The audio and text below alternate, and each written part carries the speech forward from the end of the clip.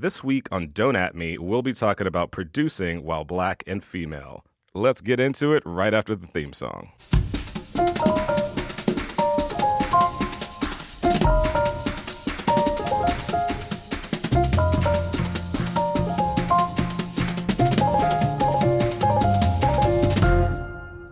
We've talked to artists in front of the camera and behind the camera. We've talked to lots of people of color. You know them. You love them. I do too. However, we always talk about, but we got to get more folks in the support systems. We got to get more folks like at the executive level and the producer level. Well, guess what, guys? We've been getting them. Okay. A lot of us looking at me like, boy, you don't hurry up and introduce. There's no video to this, so I'm glad you're narrating my expression. Please imagine the shade on my next guest's face. Alana Mayo, who is a dear friend of mine and head of production for Michael B. Jordan's company, Outlier Society. You guys are putting together an adaptation of Ray Bradbury's famous novel Fahrenheit 451, which starred Michael B. and Michael Shannon for HBO. They're working on a coming-of-age sci-fi show called Raising Dion and a project with Moonlight writer Terrell McCraney. Welcome to the show, Alana. Thanks, Justin. And Miss Cameron Washington. Started out as a casting director at Fox before she left to become a manager and is now an independent producer all her own. We also are fellow Buddhists. Yes, we are. Nam-myoho Renge Kyo Nam-myoho to you. Renge Kyo to you. Okay. Welcome to the show, ladies. How's it going? So happy to be here. well. You guys are unicorns because it's true. No, it's true. Like I love the producers and executives I've worked with. However, very few of them look like you.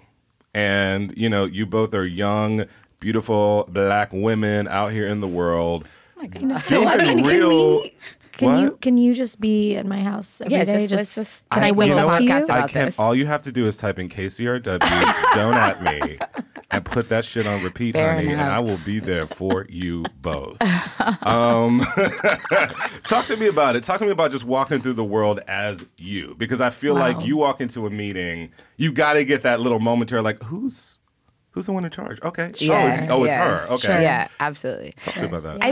I think the young part of it is actually the part that I find myself having to contend with more often than not. It's really interesting to go into rooms with people that, that not only are older, which isn't even that big of a deal, but that are just unaccustomed to seeing young people in positions of authority. The whole executive thing is really weird because I think even the title carries a connotation of like a certain image, and it's usually like middle-aged, and it's also usually white and male, but I always find, I get the like, oh, sweetie, how you doing? Or let me teach you how to do your job, or surely you must not know what this thing is. So it's interesting, but I think it's cool now to be in a place where I personally think that youth is a huge asset in this industry. Do you feel like people try to get one over on you, though? Yeah, all the time. Really? All the time. I was on set recently, and we were shooting actually at Morehouse College,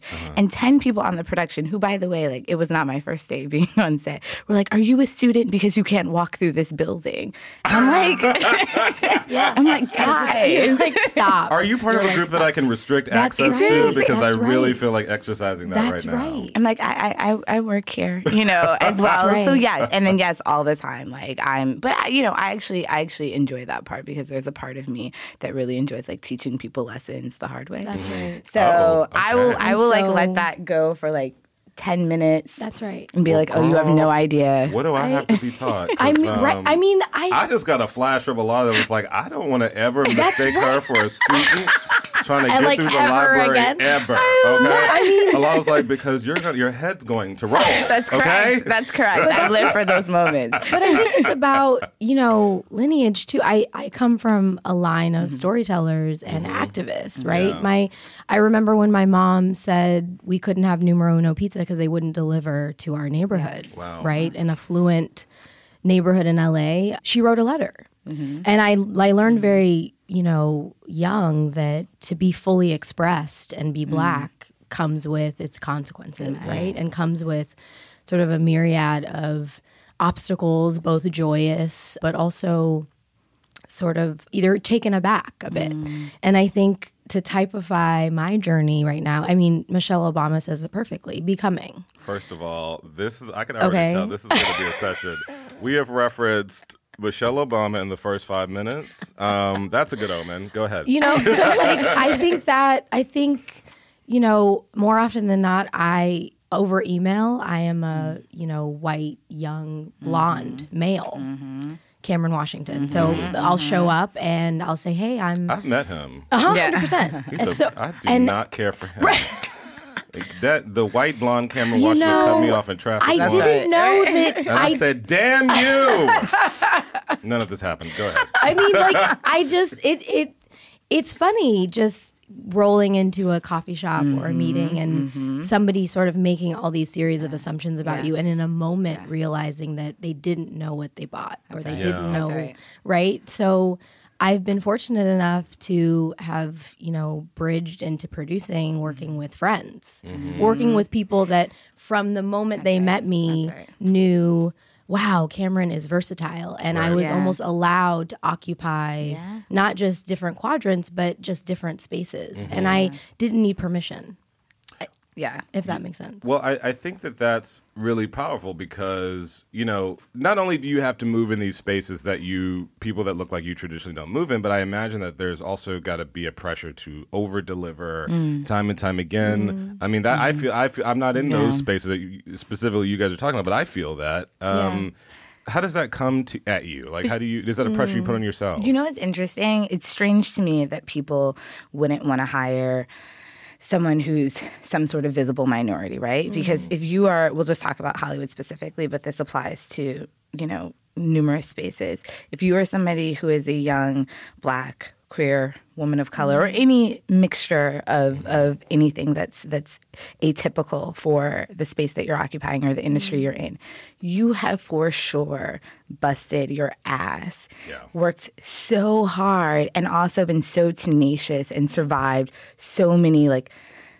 microaggressions to like flat out, offenses that to most people would be unforgivable. And so it's not that I feel a pressure to, to overperform or to not disappoint. I wouldn't even be where I am if I wasn't always overperforming and not disappointing, like it's not like we have the luxury of, not showing up, not impressing from day one. That's how we got here. And so, frankly, like if I were, when I am a hiring manager, I look for those people that didn't have, a easy way in, because I know how passionate and dedicated and hardworking you have to be to get here if you didn't. Now, both of you started in the studio level. We were all three of us, I can say this confidently, wore that little brown face. That's right. Behind that sort of brown desk.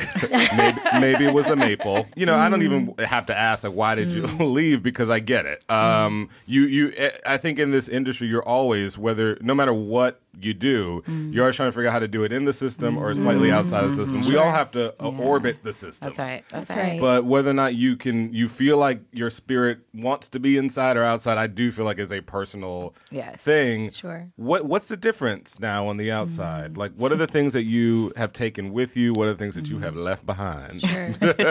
I think it was such a gratifying experience being within the system and unearthing and sort of championing, artists of color the way that Alana and I did. And I think leaving was just a more expansive state of life.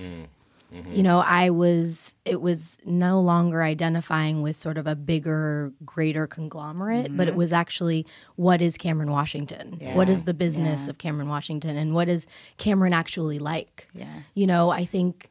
was that scary? Very. And for how long? Wow. I would say... It's still scary? Yeah.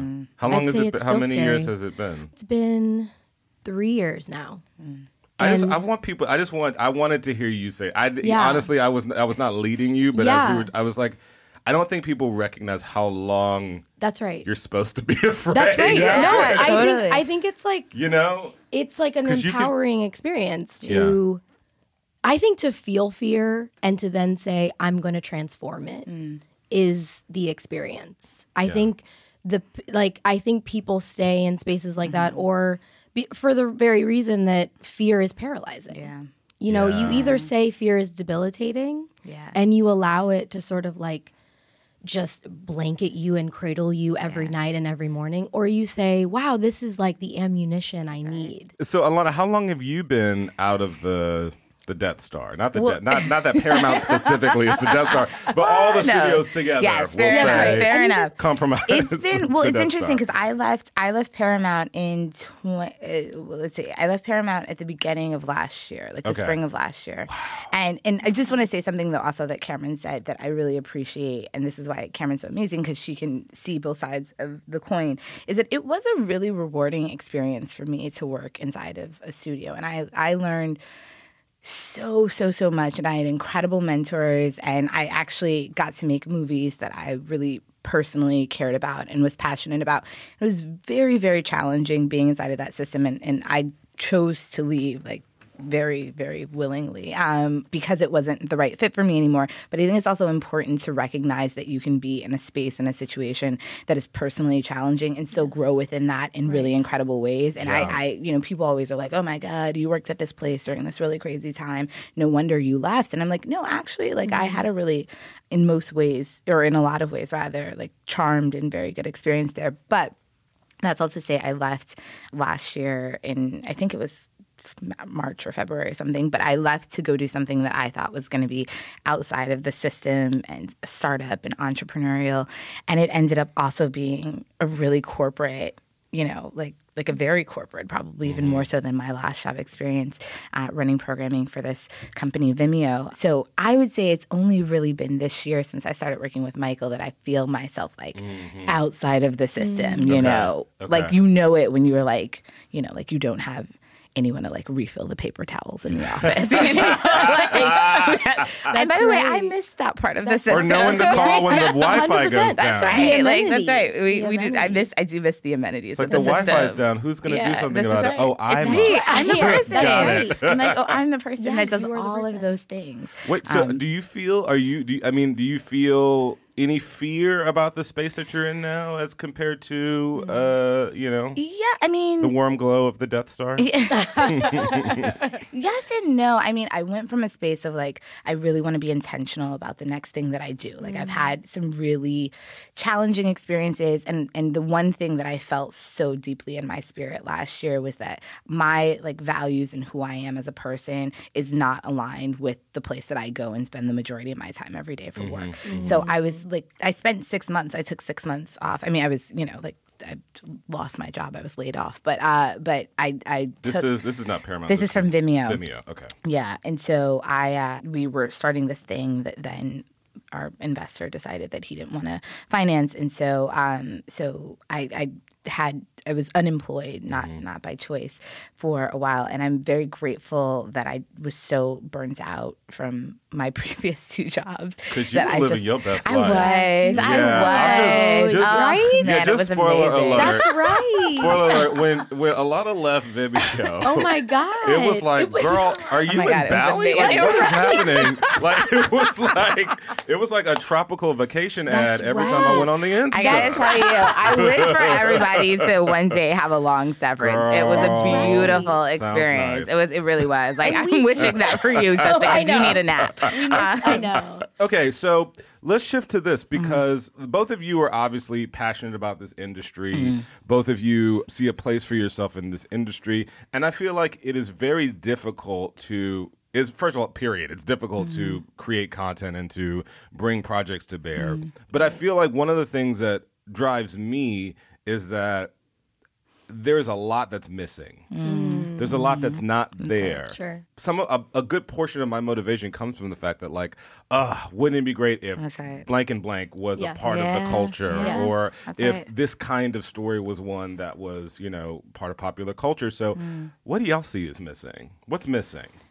Wow. What are the kids messing up on? Both of you are tough critics. Well, it's called Don't At Me. That's right. So don't hold back. Don't be all cute and, everyone's trying their best. No. What are they getting wrong? That's right. Black women of they tomorrow. are trying. You go first. They are trying their best. However, I'd like to see, like, contemporary coming of age Yeah. for women of color. Yeah. And young men of color. Yeah, Right? absolutely. And a contemporary story. Yeah. Sure. Very Absolutely. simple. Beginning, middle, and end. You're Yes. talking like a Call Me By Your Name. Obviously we had Moonlight that, but we even were like talking a Lady about. Bird. I mean, Just like a very, yeah. just like dealing with teen. That's right. It doesn't even need teenness, yeah. low concept. I Yeah. think it was a very dark day, and I needed a romantic movie where I was seeing people that looked like me in love. Yeah. Right. And I went to Netflix, and I said, okay, I have Love and Basketball. I have, what else? 100 straight to I have- video. I mean, like, what Dear else? white people. That I have, you could I mean, peruse as obviously, well. dear white people, obviously. But what else? Yeah. I sort of was faced with like 5 or 6 movies that I'd sort of watched on repeat. There's like a genre that I feel like its heyday was like the 90s or something. Yes. Onward, where like people had an appetite to just see like white people Yes. just muddle through life. Yeah. And that's the movie. Yeah. That's Well, that what was you're like the whole entire independent Yeah. film Yes. market for like 20 years. For 20 years, yeah. That's So right. that's what you're talking about. It's like, it's not a Jim Crow story. That's right. Yeah, It's just not like- yeah. Like very like because I'd like to think that I had. I mean, just like as Alana has said, I had a unique life. Growing up here and having parents that said you're going to be worldly, and here's this thesaurus. My mother works in philanthropy, but she was definitely a writer in another life. My dad played the saxophone and was a filmmaker and had a production company at one point, but had a corporate job for most of his life. But, I went to Marlboro, a prestigious, The private cigarette school. company. Oh, right. Okay. Private school. I mean, Right. I went to Cornell. I went to all these and that was off the backs and the effort and the sweat of not just my parents but my grandparents and uncles and people. I was an athlete. I was recruited to run track, and that came with, hey, Cameron, let's do club soccer. My mom wanted me to do equestrian. I mean, I was given sort of every privilege possible, and I know that that's a unique experience. The things that I liked was not typical of, I think, people of color my age. Absolutely. And I sort of found myself in these spaces of feeling like, well, where am I? Yeah. And and I don't really see myself, and and finding people sort of islands over the course of my life where I'd find refuge, right? So you two are both unicorns, and the fact that I found you, I think there's lots of people that don't find tribe Absolutely. in this lifetime. Absolutely. Yeah. And they don't find the uniqueness that they seek in expressed sort of viscerally in their community. Absolutely. They're sort of the only one. And so I treasure both of you in so many ways because it makes me feel less more of a mission to be authentically myself. That's right. But also that I exist. And so the things that I've seen and the things that I want to do and move toward matter. That's Yeah. right. That's right. It's beautiful. Here, know. here. Listen. Listen, Ooh, I don't know. Cameron I can don't give know a what word. I was gonna say. I don't even know either. I think I'm done. Be ready to go. Yeah, like I'm Should we good. just wrap So up? listen, I want to thank my guests. No, no, but that's. I mean, Yeah. I think that's right. I think we're all trying to do that. I mean, I think we're.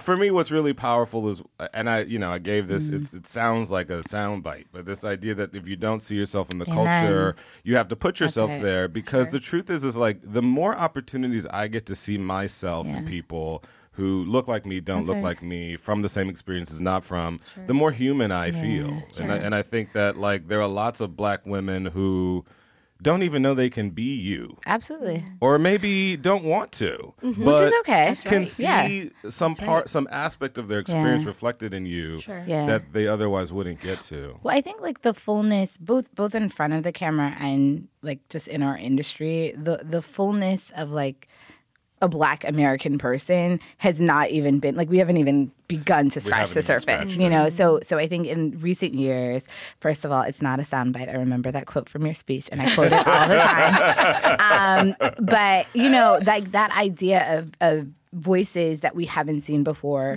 making and creating or being visible, you know, this is like a new thing, you know? And we've had incredible people, you know, come before us who I'm sure we all admire and we all were able to look up to and we were all able to point to. But it's been slow going for our experience, and I think it's really exciting now that you know people are kind of just like whatever they're following your advice. We're just going to put ourselves out there, and whether it's on the internet, whether it's through our social media, whether it's in making and creating things that are really indicative and reflective, of our personal experience in film, TV, novels, poetry, whatever. Like I think it's a really exciting time in terms of how the spectrum of stories is widening, and also how you're seeing, and this is what I mean about like being young, being an asset, how you're seeing like we're like second, third generation Hollywood people, right? And I think one of the things that we've evolved past is this like crabs in a barrel. There can just be one of us. Absolutely. And so, I feel that. Yes. Let's not support each other in our art. And instead, that's being replaced by we recognize the power of working together, because if somebody wants to be in business with you and somebody wants to be in business with Michael, you and Michael working together means like, I'm packaging a movie here, but anyway. You are. I know, like, she's like, okay. For instance, I have a script right here. If I could just show you the scripts from my That's right. bag. That's right. How epic would that be? Do either of you have ambitions to write? No. Oh. Yes. When when a young writer comes up to you and says, "Hey, will you take a look?" What are you looking for? When they come to you with a script or a project or a package or whatever, what is that thing that you're looking for? My thing first is craft, because it is a craft. Yes. And I've read really kind of like amazing, ambitious voices, but if I can't see a movie or story or structure in this, it's hard for me to get to the voice. And then it's voice. Yes. And then I'm like, I've been saying this for longer than I've had any business giving people advice, but like, don't write the reactionary thing. Don't write the like, oh, it seems like this is selling, or it seems like there's a lot of TVs like this. Let me write one of those. Write the thing that is true and honest to yourself. It will always be better. Yeah. That's right. Every single time it will be better than the kind of work for hire script. Yeah. So particularly with young writers, I'm like, you just have to write your own experience, your own voice, and what feels natural. Cameron, what are you looking for when you... Well, no, I think I'd echo what Alana was saying. I think authenticity goes a really long way when you're writing from a place of knowing. That's right. I think that speaks through the page. Yeah. And when is it time to be a dick? Right. Like, I'm just curious. Like, do you feel that you have the freedom to be mean? My experience in the industry has, like, you can't be... Being kind is not the same as being nice. Yeah, that's right. That's right. And sometimes you can't, to say the truth to somebody in a direct way, maybe doesn't feel nice. And I was not taught to not be nice. That's right. I was taught to be nice all the time. Yeah. And so a lot of my experience in the industry has been like sort of learning to be kind instead of nice, which is to be honest, but to maybe not, waste the next couple weeks going back and forth when I could have just told you straight up. Right? Like, I don't know. Like, I get that. I feel like I feel like it's a thing that our white counterparts in this industry are, it's modeled for them very early. That's that right. You can do That's that. Right. Sure. And I think for me, like, it was not modeled that a person like me could do that. Yeah. Sure. Well, I think we have, like, to your point about fear, there's a lot of fear. And I see this in, I don't know if you're seeing this, because we have, like, a lot of friends who are, and colleagues who are in this moment, present company included, where your career is, like, feels like it's at a tipping point, or it's evolving in a really, like, profound and exciting and wonderful way. And I find it interesting that a lot of people seem to react, like, they're scared by that. Yeah. And it's this, like... working yourself to death, not taking a break, and to me, there's a speculation that people are afraid it's going to go away. So if you don't like seize this moment, it won't last. Now, part of that is true because Hollywood is cyclical as hell, and most people get like a good run, and you hope to make enough money and invest wisely so that you can live the rest of your life happily. But like, I think that fear of saying what you mean or potentially offending somebody or getting into conflict is also because like a lot of us feel like even in success, it's fleeting. And that like if something changes or you say something or say the wrong thing or do the wrong thing or you have one failure that your career ends versus, I think what the other people that don't have that, what they were also modeled is that you can fail and you can fail repeatedly. Like every single studio head right now, every single CEO of a company has had massive, profound, lost billions of dollars level failure. And they don't like, they're not like, oh, we can't be the CEO of your other company. But is that, you think it's the same for Black women, though? Like, if a Black woman is behind a massive failure at a company, are they... It's different rules. Well, essentially, right? I mean, I would say yes. At least that's I'm in the category of I don't know. I'm scared. Yeah. Well, no, at the risk of like potentially offending Queen Oprah, like Oprah has that's failures. true. That's absolutely true. And like getting owned off the ground as a network hasn't been like that was an instant success, and that was after coming off of 20 years of not failing at anything. And she moved through that. I felt. From a distance, I don't know Oprah, but she moved through that by being open about it and 100%. not pretending as if something is working that wasn't. I admire her transparency of journey. I do too. So much. I really do too. Because I don't think that many of us have like an opportunity to be that transparent. Right. That's right. About our progress and our growth and our ascension. That's right. Essentially. Now, I'm going to have listen, I think part of the fun about this podcast is when Black folks get together and we have a Just Us conversation. A few people Just maybe... Us that's like recorded. Yeah, a few people may be listening in on. I don't know. Who knows? But one of those things that I feel like we never really talk about publicly, and we're not going to mention anybody or whatever, but just we sort of, I do feel like there is a trauma to this experience that we all have, which is we are in a white space. There's no bones about it, okay? We are in a male white dominated space, even with all the, talk of diversity and all this kind of stuff. I think you even said in an interview that you were worried about us being a trend or something. Right, Alana? Okay, first of all, let's not misquote. I'm teasing. I don't want No. to. I actually said the woman asked if I felt like this moment was a trend. And I said, again, like Hollywood is cyclical. It might be, I don't necessarily know that and by that, I don't mean that the artist or the work is going to decrease. I just mean that the people that have now all of a sudden seen the commercial value in people of color and queer people and women. That's right. If something were to change where they did not see that commercial value anymore, we wouldn't feel the energy that we feel now. But I don't care. Yeah. Because it doesn't matter. Right. Because the work isn't going to stop. Right. And I think it can't stop now. I mean, it won't. It won't. I mean, it it never did. I mean, we've created art in far more adverse, difficult times than right now. And so we are still in a predominantly white male space, and by the way, that probably won't change soon, but it doesn't matter because we're embracing our agency within that. We are collaborating with each other, and we are creating in spite of, and this idea of building both. I'm obsessed with both building legacy, but also building opportunity. And I think that's really the responsibility. If you're living in this moment right now, it's not to put yourself on; it's to put other people on because there's strength in numbers. Yeah. But just to turn things negative again, please, let's. And shady, which is, I mean, come on. Yeah, no, but I feel that, and I do feel like the vast majority of people that I run into, we're all of that spirit. But listen. There is trauma in this space, okay? Both towards people of color, other kinds of minorities. There's a lot of trauma, and sometimes that trauma comes by way of talented people.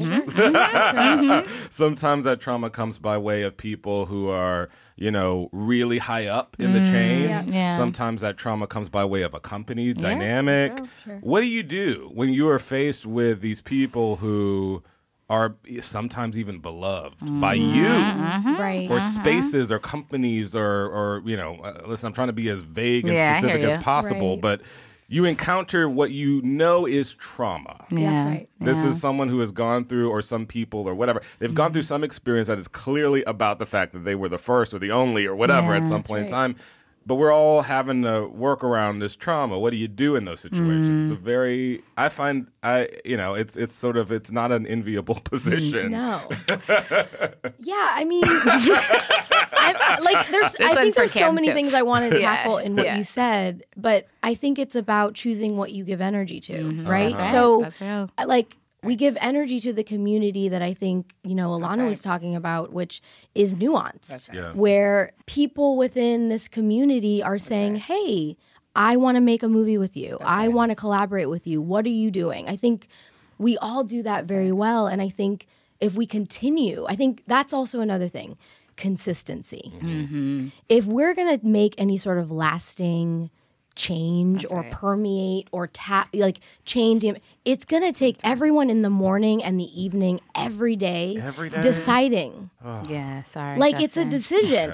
And I think Michael being a unicorn and how can more of us, more unicorns like us, work for more unicorns like us? Because there's more of us. Yeah. And I find myself being a magnet. That's it. Yes. And I know that the calling on my describe you as right, that as I'm well. like a magnet of that. You gather people. You gather. You're a real. unicorn gatherer. I At any given sometimes point, I'm you just have like, about 15 what do I? unicorns I'm like, well, what do I do? walking with you down the street. That's right. It's But true. the calling on my life was to protect artists and to covet their stories and to figure out a way of how do I make this person ascend? That's beautiful. That's right. Amen. So I think giving energy to that on a consistent basis dispels whatever sort of older ideology That's great. and That's real. archaic thinking. That's real. And it'll just start to fade away because I'm giving energy to this new narrative Amen. and this new tribe and my people. That's great. And then that just transcends. And I have to feel I have to believe in that. Amen. Okay, well, listen.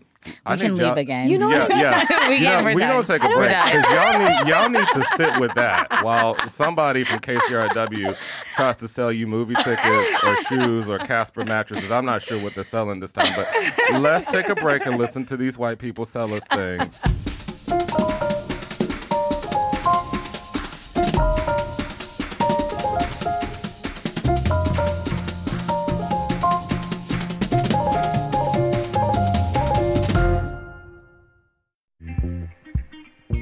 Thank you for listening to this KCRW podcast. In case you don't know us, KCRW is public radio in Los Angeles, bringing the best of NPR to Southern California.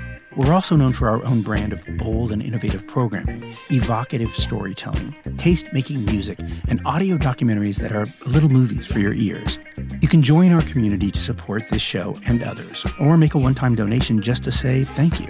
Find out more at kcrw.com/join.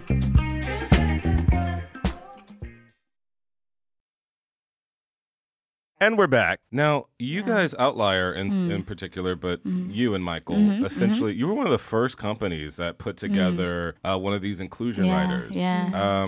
How is that going? And for those who don't know, what is that? Well, so one of the most challenging things, I'm sure you've experienced this tenfold working in casting for a big studio, but one of the most frustrating things about being a studio executive was hearing lip service paid to wanting to, quote, increase diversity. And then every single time I wanted to put a Black person in a movie. I mean, you and I tried to make a movie together in my former company. We did. It was We'll really do it good again. too.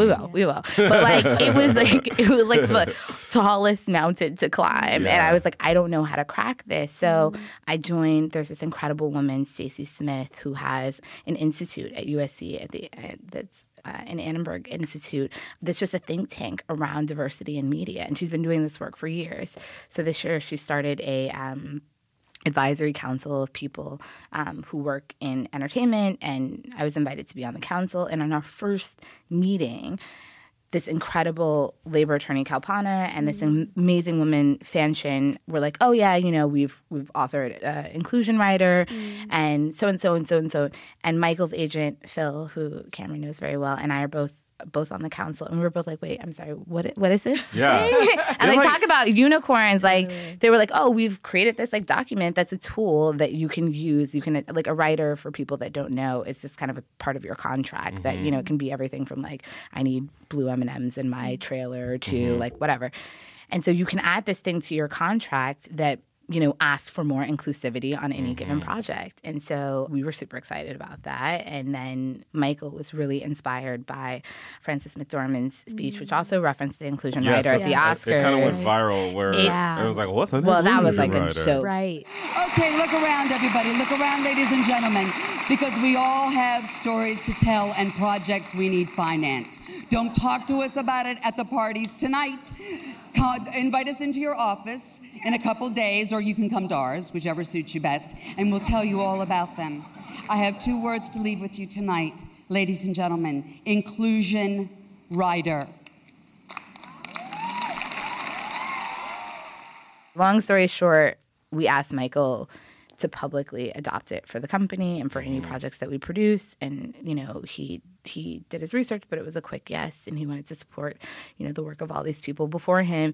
And it's been going incredibly well. What would you say to the thing that I'm hearing more and more often these days, which is that, you know, the hardest thing to be in Hollywood right now is a white man? What would you say to that comment in response to, you know, this news about inclusion writers and being more diverse?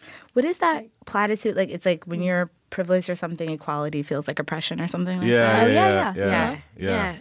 That's right. That's the response. That's Alana's response. Period. Whatever that quote is, that's my response. Yeah, I think it's when you're privileged, equality starts to feel like oppression. I would argue there are quite a few white males Second that. happily employed and continuing to be hired. I don't think we're having issues there. Yeah. I don't think we need a think tank. I'll be honest. Whenever I'm looking for a position to be filled, you know, there are lots of white men that come in with a resume ready to go. That's so, right. you know. They're always right. I mean, it's funny. I've sat with like so finding many like white actors recently because I that's also the am thing. just. I hear from all sides of the industry. That's right. Now. That are just like, what do I do? Yeah, you keep going. You keep auditioning. Like, what's and you the path? Keep getting cast. You know, in what most is things. you know, because they're like for them, for these people specifically that I've sat with are just kind of like, well, my North Star, where is it? You know, it's never, you know, so it is, there's some confusion. Yeah.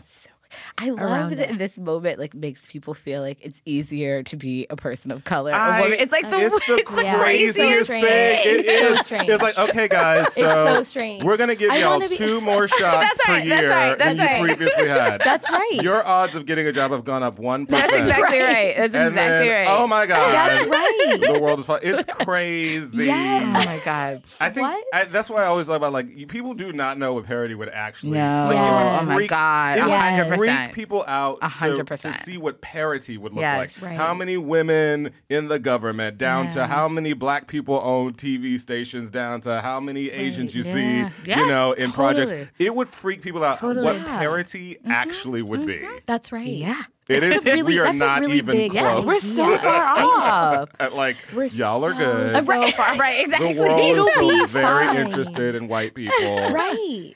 You guys have a lot in you. I'm going to shift very quickly to, you know, we're going to talk about just a little bit about, you know, hashtag self-care. Obviously, Cameron, you and I are both Buddhists, and we're not going to make this religious or anything.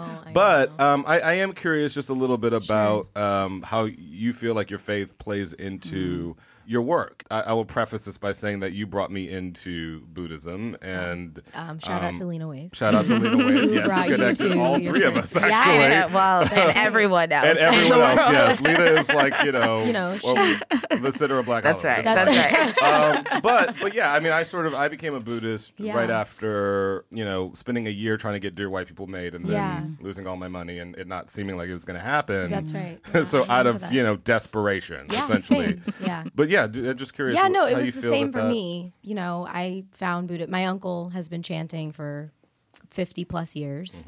So I've been chanting sort of off and on since I was 5. But same sort of desperate times call for desperate measures. I was in my early 20s and broke and wanted to, somehow find a foothold in this industry and didn't know where I wanted to start, and chanted for a job. I wanted a creative job. That's kind of where I started. And, this practice is really about embracing earthly desires, right? So you don't shed the things that you want.